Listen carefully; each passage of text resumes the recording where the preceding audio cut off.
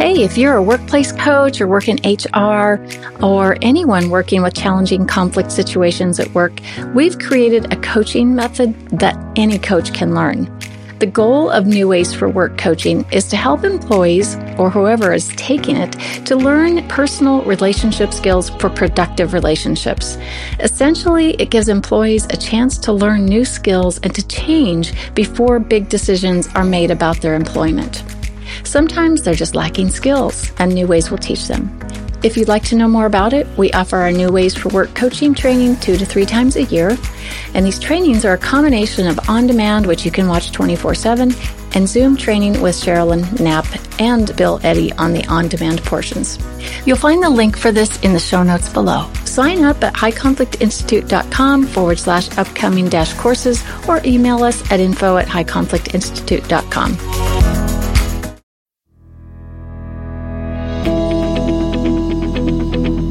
Welcome to It's All Your Fault on True Story FM, the one and only podcast dedicated to helping you identify and deal with the most challenging human interactions, those with someone who may have a high conflict personality. I'm Megan Hunter, and I'm here with my guest co-host, Sherilyn Knapp. My usual co-host, Bill Eddy, is taking a short hiatus, but he will be back in about a month. Bill and I are the co-founders of the High Conflict Institute in San Diego, California, where we focus on training, consulting, and educational programs and methods, all to do with high conflict. In today's episode, we are talking with our special guest, Bob Stenhouse, on the topic of high conflict in the context of workplace investigations. This will be really fascinating, especially because Sherilyn is also a workplace investigator, so they're going to have a lot to talk about. And I want to thank you, Sherilyn, for co-hosting with me today and on this workplace series.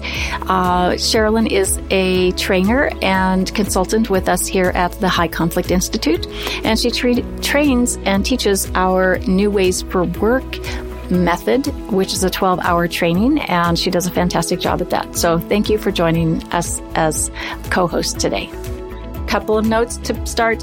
If you have a question about a high conflict situation, send it to podcast@highconflictinstitute.com or through our website at highconflictinstitute.com/podcast, where you'll also find all the show notes and links. Please give us a rate or review and tell your friends, colleagues, or family about us, especially if they're dealing with a high conflict situation. As always, we are very grateful.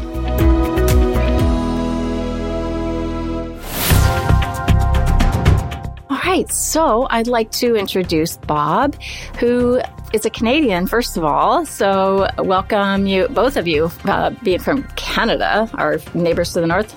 I was going to say, we don't have conflict in Canada, Megan. We're all so polite, apparently. That's so nice. I've heard that. I hear you say, I'm sorry, a lot. So it must mean everybody's just really easy to get along with. Yeah, those are just the stories we tell ourselves, aren't they? Well, I think you might be joking, since we do get requests for training quite a lot in Canada. So there must be some conflict happening. So we're really happy to have you here today, Bob. Quick introduction. Bob first made his mark as a highly decorated and nationally recognized serious and organized crime investigator with the Royal Canadian Mounted Police, which I will hereafter refer to as RCMP, which is probably familiar to Canadians more than everyone else. But Bob's been a pioneer and an innovator and a leader on an elite team of undercover investigators who changed the way cold case homicide investigations were conducted. The techniques developed in the early 1990s were internationally groundbreaking and have come to be known as Mr. Big investigations. And I bet Bob has some stories he could share with us. On his retirement from the RCMP, Bob brought the same level of determination, innovation, keen insight, and emotional intelligence to his role, where he conducts workplace investigations and corporate training as a consultant. As a corporate investigations consultant and Alberta human rights investigator in the early 2000s, he provided service excellence to many government agencies, First Nations, and corporations in the resolution and mitigation of complex human resource risks. So welcome, Bob. Thank you very much, Megan. It's a pleasure to be here.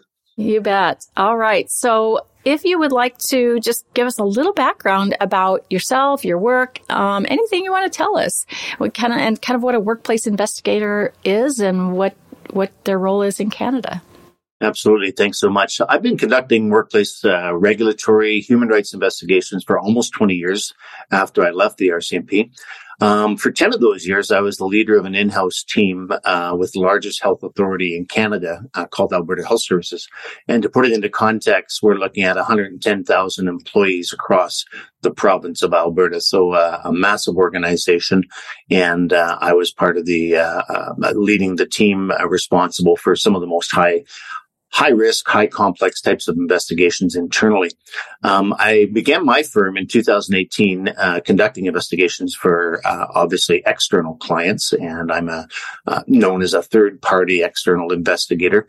We've grown starting by myself in 2018, we've got about 20 associates conducting investigations across Canada in a variety of organizations, industries, everything from small not-for-profit to multi-million-dollar organizations, municipalities, First Nations, every industry that you can really think about, we've actually conducted investigations in. We're doing about 100 investigations a year. And I do all the quality assurance. So I do a lot of reading and a lot of coaching and a lot of putting out fires sometimes, obviously, metaphorically. And, the big thing about a workplace investigator and what makes a good workplace investigator, they have to be impartial. They have to be thorough. They have to be fair gatherers of information and evidence. And interestingly, what a lot of people don't maybe necessarily know about this industry is that the workplace investigator is also the adjudicator. So they come to a finding. When they do an investigation, they're weighing the evidence. They're assessing it against what's called the civil standard of proof or the balance of probabilities. And they come to a finding. In other words, what's more likely to have occurred in this particular area of conflict. And when we talk about workplace investigations and conflict, probably 95% of our work is what I call person-on-person allegations of misconduct. Bob, what kind of allegations are workplace investigators investigating with your business and just with the investigation community around North America? The primary area is harassment and bullying in the workplace. That seems to be the majority.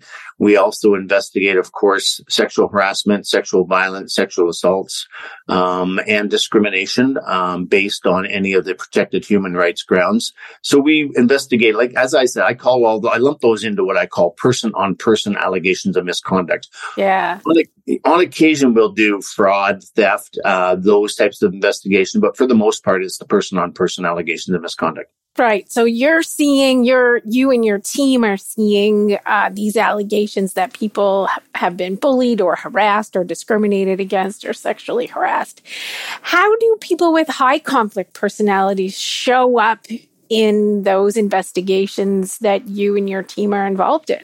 Well, it's interesting. They show up oftentimes in the initial complaint, where we have complainants identify their allegations. And of course, they're only allegations at that time because we have to be open to all possibilities.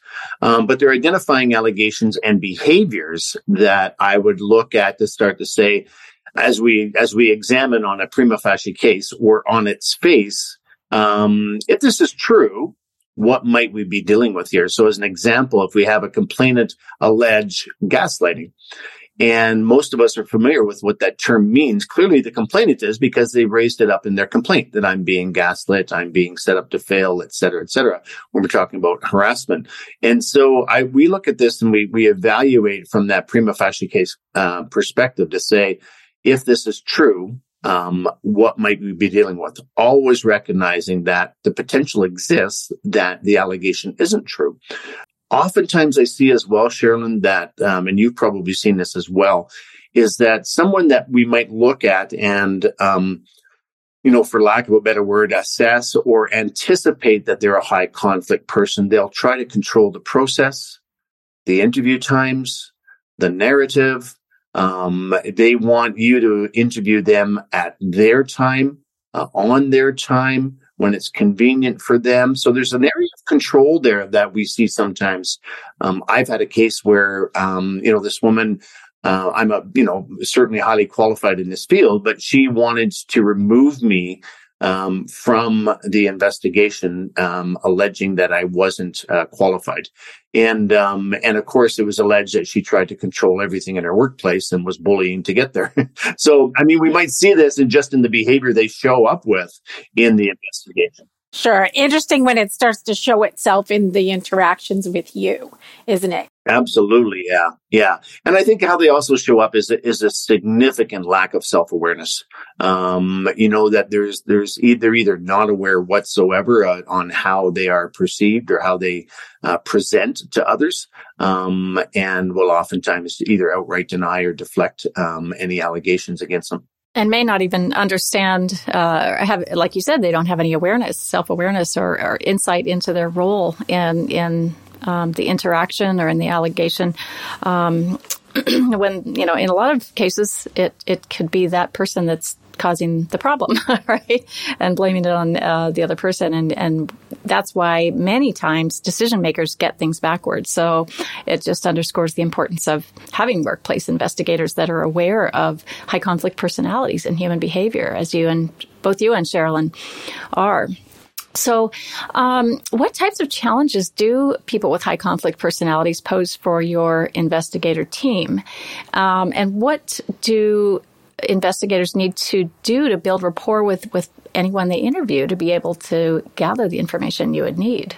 Well, it's interesting. When I became familiar with the work being done by the High Conflict Institute and doing my research and reading, I really, really like the acronym BIF, or mnemonic BIF. And I used a couple of slides on that. I highlight the work that's being done at High Conflict Institute on my courses. Thank you. And I've got a video with Bill, and then I talk about BIF. I really believe that it is helpful. The brief aspect of BIF is not to debate. We're not here to debate our process. We're not here to debate how it's going to go. We need to inform people. We need to be brief, let them know what's going to happen. We do this in our initial letters that we send out to the persons or the parties involved in an investigation. We're very, very clear on the process, so we're informative. We let them know what's happening and when it will happen. We're firm on our boundaries when someone wants to either delay or wants to set up interviews when it's convenient for them, or wants us to, go down a rabbit trail. So we're firm on our boundaries, our process, our expectations, and always friendly. I really, really believe I've been doing investigations for 40 years, and my personality is one that people would say I'm collegial and friendly. That's just naturally who I am. I've seen other investigators, including in my former policing years. They're rigid, they're cold, they're robotic, they're aggressive, and that just doesn't work. And so I truly believe that we can rise above the emotions that might present themselves in a high conflict situation, and just continue to be who we are. And so I really like the guidelines identified in the BIF acronym. Do your team of investigators ever come to you and say, "Oh, I am facing a really difficult situation here. How do I get through this?" I'm thinking of situations maybe where, maybe an interviewee, so this could be a complaining party, a responding party, a witness, almost turns on the investigator and maybe ramps up with some outburst type behavior, or conversely shuts down and won't engage. And I'm just curious, when your team comes to you, what kinds of discussions do you have that bring in the high conflict techniques to help work with those folks?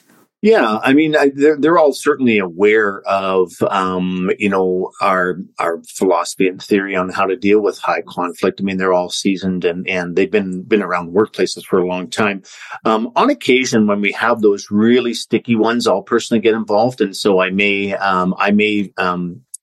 be a secondary investigator on the interviews, so as to be able to intervene if required, or at least provide a level of support for our investigators, particularly I've had situations where the high conflict person is tried to intimidate, and if they've tried to intimidate, then oftentimes I'll participate in the interview and set the appropriate boundaries if necessary. Oftentimes it's not necessary if I'm there, for whatever reason, they'll usually, kind of mind their P's and Q's, so we'll talk about it for sure. And one of the things that I really believe, and I teach this in the interviewing, is to anticipate, right? To prepare in advance and anticipate.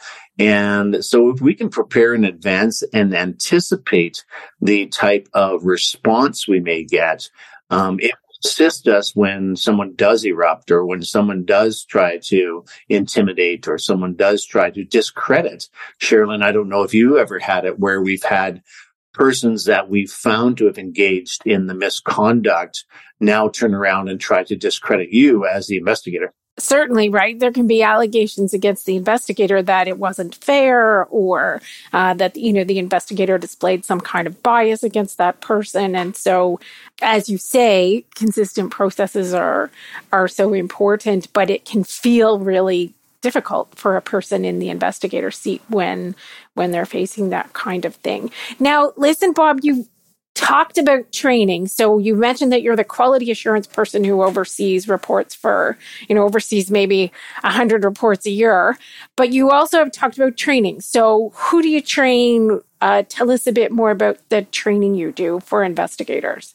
Absolutely, yeah. I developed a training course when I was with my former employer, the Health Authority, and when I launched on my own, I developed a 3-day workplace investigations training that is geared primarily to the human resource professional.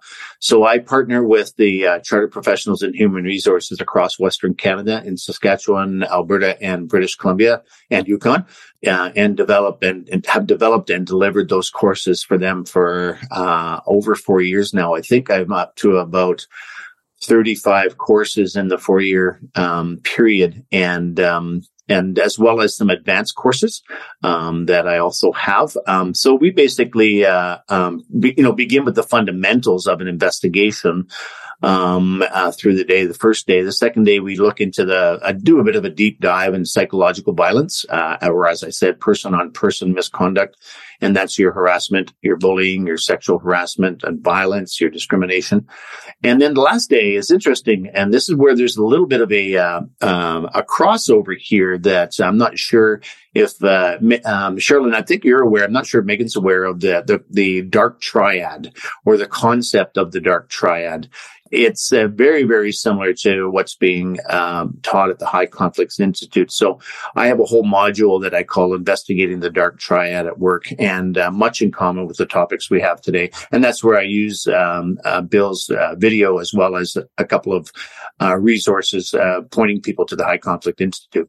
We appreciate that very much. And I love that you've applied BIF in a way that really, I guess we hadn't thought of in the beginning, right? Because we recognize BIF, or kind of tout it as a way to communicate in writing through email or text messages or letters.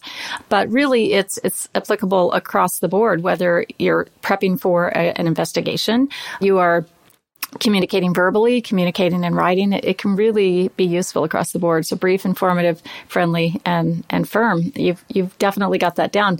So thank you for sharing that with your trainees. So what do you hear, speaking of those trainees, do you hear stories from them about high conflict, what you would consider to be high conflict? Because as all three of us are very well aware, when you're dealing with high conflict, people will often come to us and say, I'm sure you've never heard a story like this. This right. one's really bad. And you're like, okay, I probably have. The details might be different, but the patterns are the same. So what are you hearing from your trainees? Well, what's really interesting, that particular module that I teach on the dark triad, including the high conflict persons, it's actually the module that garners significant interest. And people share, like, that was my favorite, because it really is, I observe these aha moments, these proverbial aha moments, right? When we talk about those behaviors, as Bill identifies, the 95% of us, it just doesn't make sense. And what's interesting, I want to share a little interesting tidbit that I teach on these anecdotal percentages. So it fits right in. I do an informal poll with our HR professionals, and I ask them, what percentage of employees take up 80% of your time managing conflict or investigations? And across the board, the average generally comes to about 5%. And so when I hear Bill talk about behaving in ways that 95% of us wouldn't behave, and then I correlate that with the 5% of what people are saying that is causing them a lot of time, energy, effort, and grief in the workplace, it really, really illustrates this concept. So, Bob, let me conduct an informal poll with you for a moment. Yes. How much of a percent of the cases you deal with through your firm, how much of a percent do you think involves folks who may have high conflict personalities? Oh, that's a great question. I would say informally, anecdotally, 80%. Yeah. Interesting, right? It's definitely more than half for me. And I have a combination practice where I do workplace investigation as well as mediation.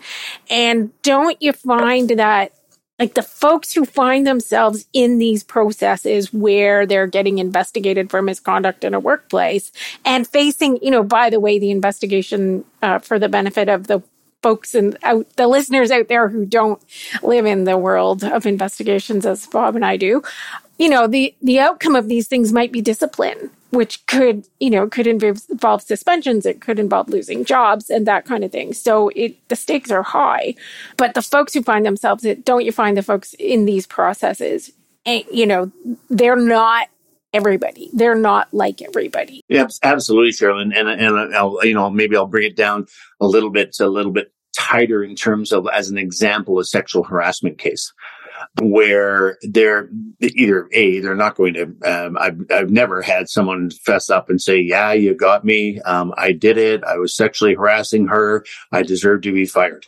Right. You just don't have that happen.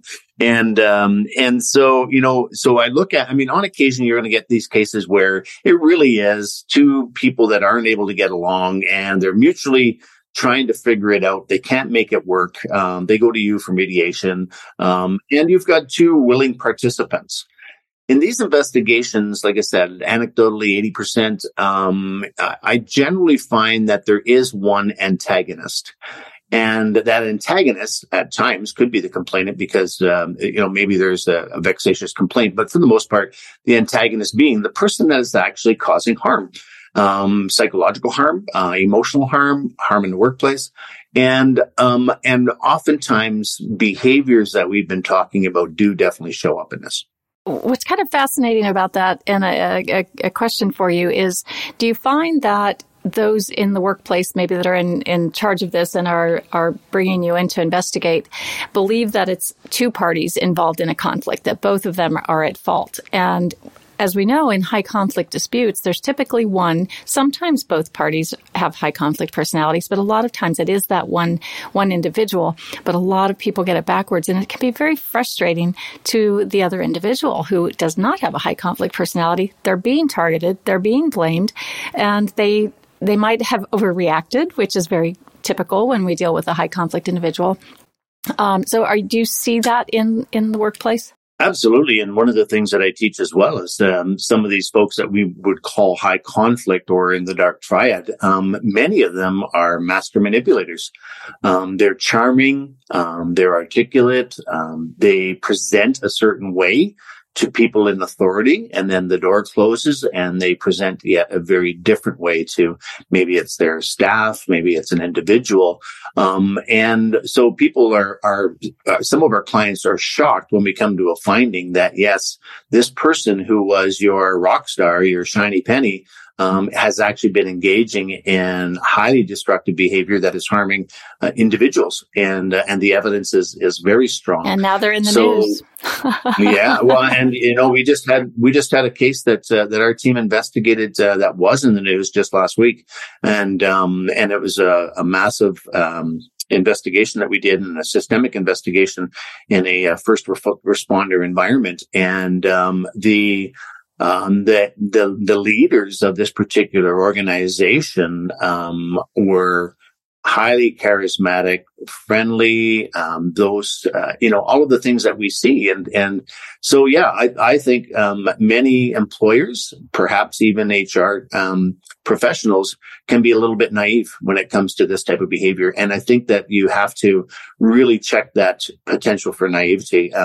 Again, we don't want to be too cynical. Right? Yeah. And something that you said, I think is worth sort of highlighting, is that high conflict behavior is often behavior connected to close relationships, right? So facing outwards, a person can appear very charming, very charismatic, put on a very good appearance sort of publicly or in their outer circles. But then as relationships become closer, the high conflict type of perhaps disordered relationship disordered type behavior starts to come to bear. So I want us to talk a little bit about a concept called DARVO that gets talked a lot about in workplace investigation circles these days. And for the benefit of the listeners, Bob and I are both members of the Association of Workplace Investigators, which is a North American, well, in fact, it's a global organization, but it's got large amounts of members in Australia, the US, and Canada, sort of like the main markets that the High Conflict Institute reaches.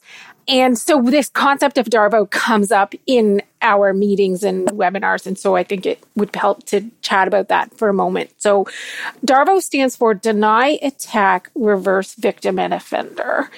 And I wonder if you can just talk about that concept for a bit, and what do people who conduct workplace investigations need to know about it? And what links then do we see between DARVO behavior by a responding party and the kind of information that High Conflict Institute teaches? You know how I find it shows up, Sherilyn, right from the get-go, and as I'm sure you do as well. We begin our interviews with a very broad, wide open question. Can you tell me what's been going on? That's where I begin.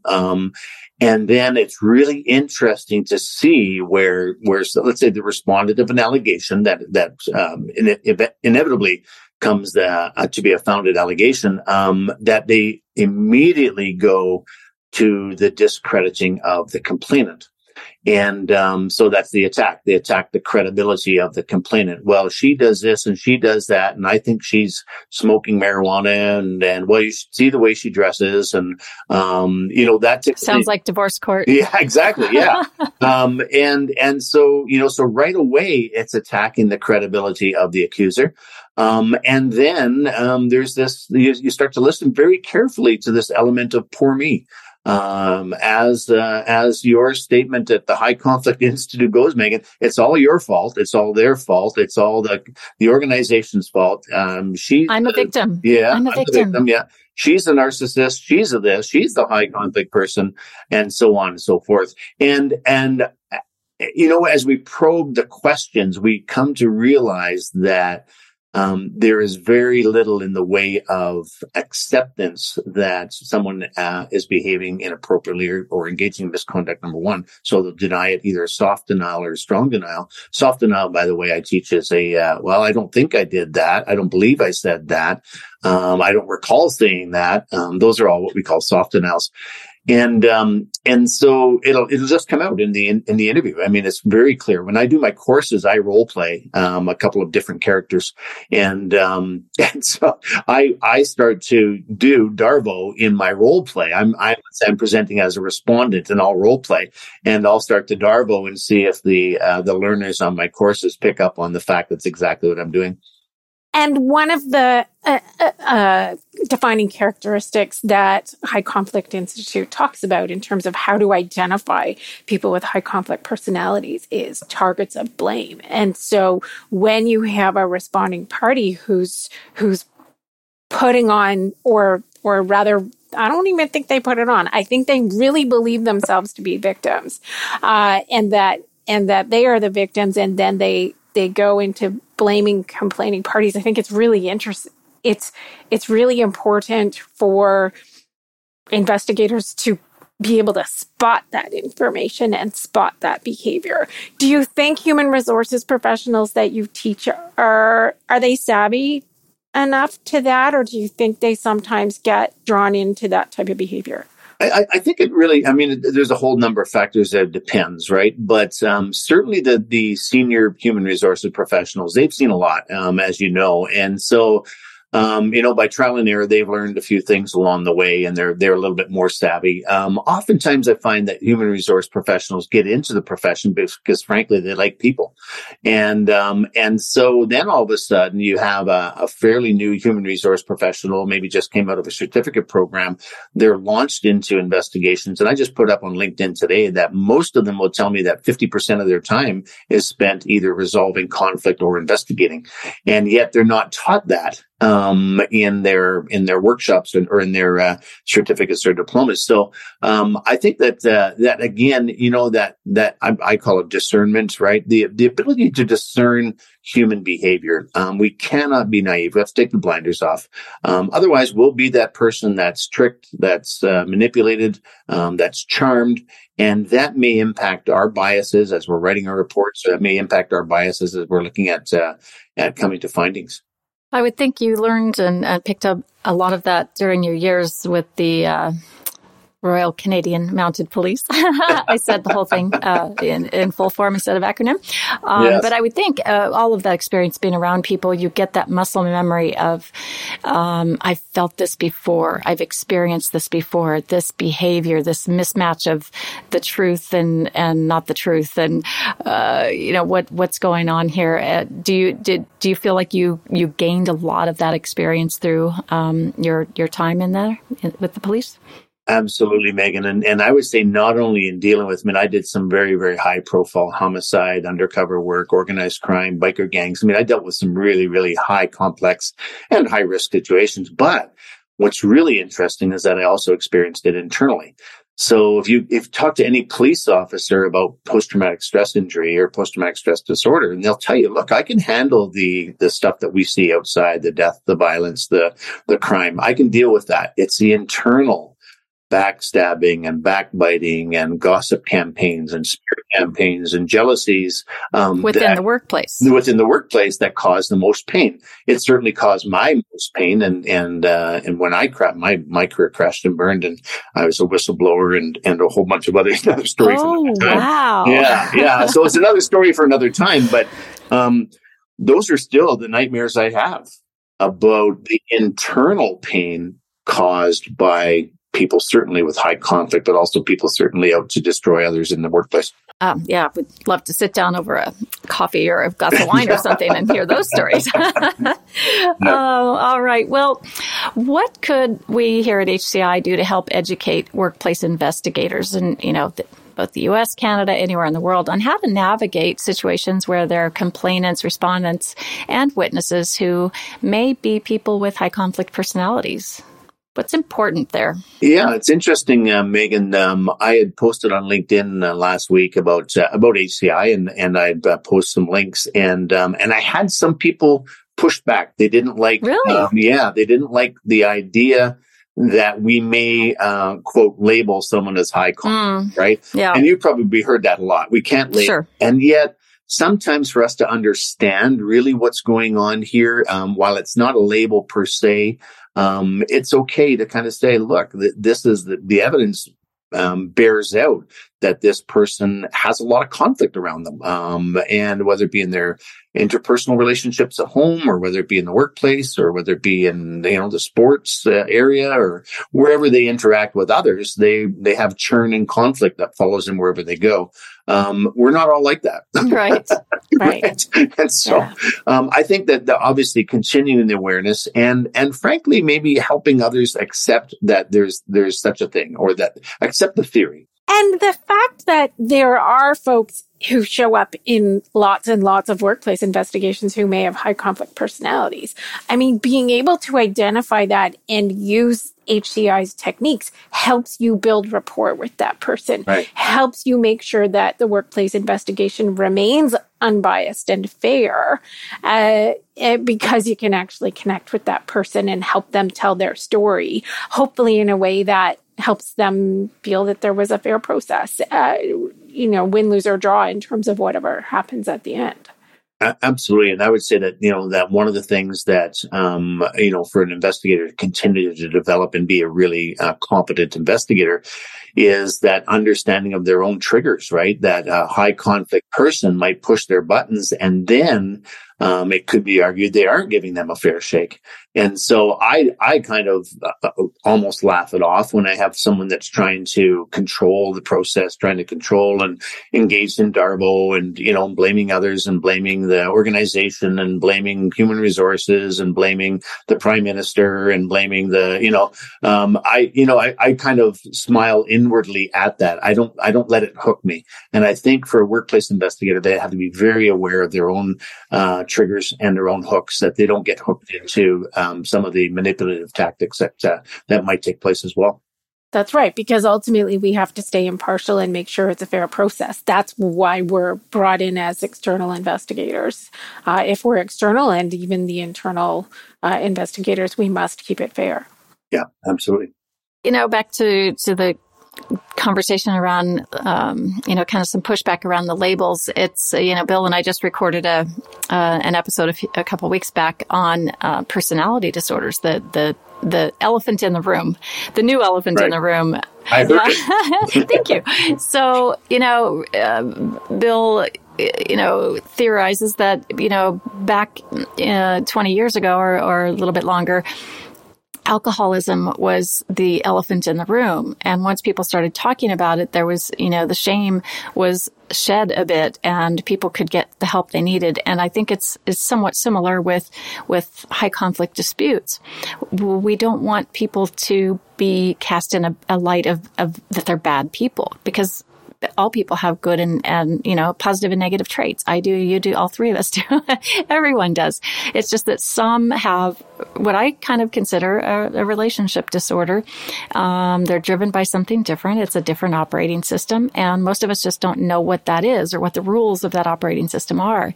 And so once we do, and this is really what we focus on at the Institute, is we just have to have an understanding of what those rules are so that we can adapt and provide the best services. So when you're doing that investigation, you can approach it in a BIF way, so that you can approach people with a rapport building beginning, and to not make them feel shamed, and to give, really allow them to experience a fair process and to know that they've been heard, which with the true individual with high conflict personality, they really struggle with that. They think they're not heard. They don't get a voice. Even though there's often the loudest voice in the room, they don't think it is. And that really is truly their experience. That is truly how they feel. So understanding these techniques, I really believe is next level. If you are in HR, if you are in investigations, to have this understanding. And I would assume, kind of like you were saying, Bob, that, people that get into this line of work generally like people and probably crave studying human behavior.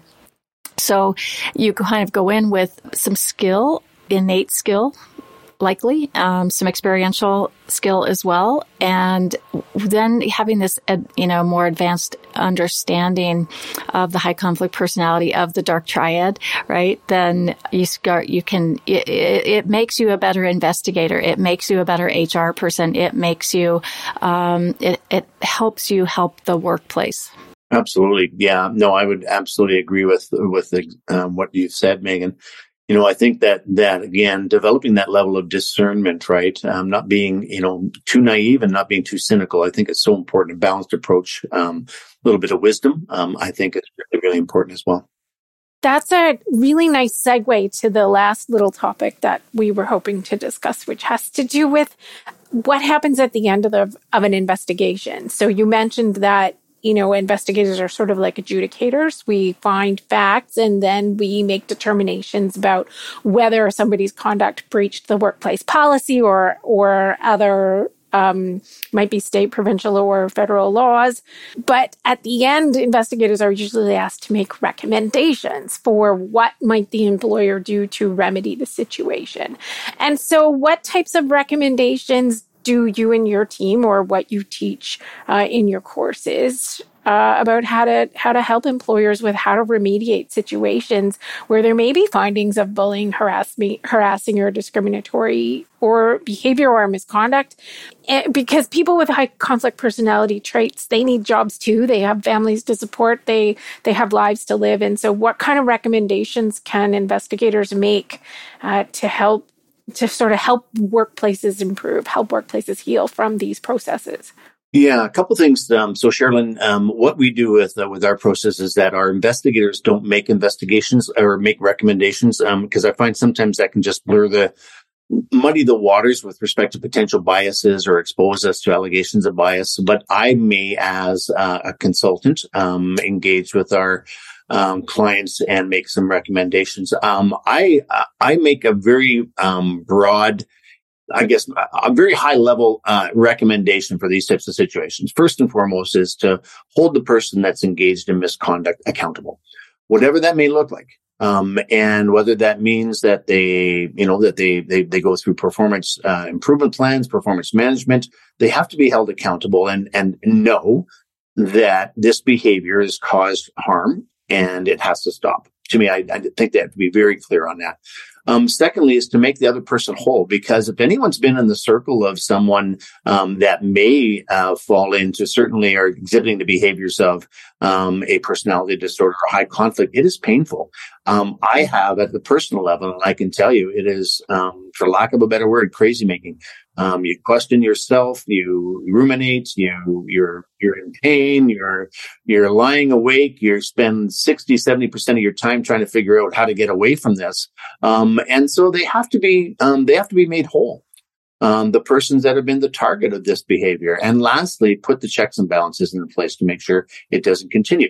If the high conflict person continues to behave in high conflict ways that are harming others, then they need to be disciplined. Either, I always used to have when I was in leadership, we manage up. So in other words, we bring them to the level of expectation, or we manage out. And that's how, and I think that aligns with BIF as well.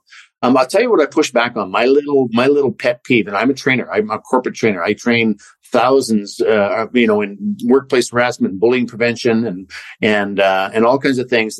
Training is not the silver bullet. No, right. You can't just throw anyone in a course and hope that they're going to figure it all out, gain the insight, and improve. Exactly. And so, oftentimes I see organizations default, well, we'll send them for training. No, you need to performance manage. You need to set proper expectations, hold them accountable. Far more effective than training is going to be.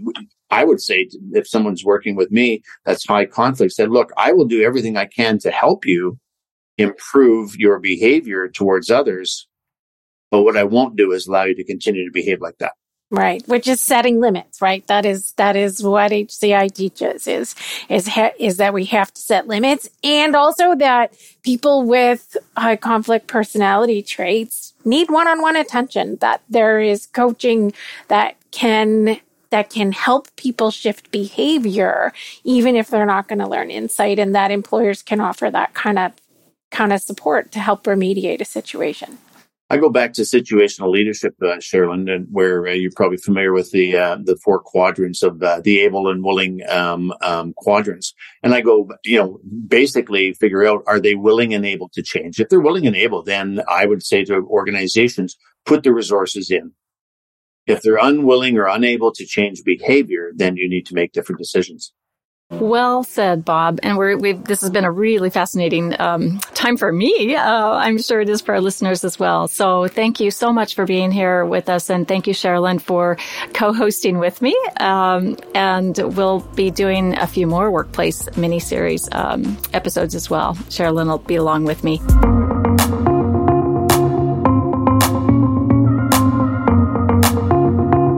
In the meantime, send your questions to podcast@highconflictinstitute.com or submit them to highconflictinstitute.com/podcast. And we'd love if you'd leave us a review wherever you listen to your podcast. Until next time, keep learning and practicing the skills for high conflict interaction. Be kind to yourself, be kind to others, while we all strive toward the missing piece. It's All Your Fault is a production of True Story FM. Engineering by Andy Nelson. Music by Wolf Samuels, John Coggins, and Ziv Moran. Find the show notes, and transcripts at truestory.fm or highconflictinstitute.com/podcast. If your podcast app allows ratings and reviews, please consider doing that for our show.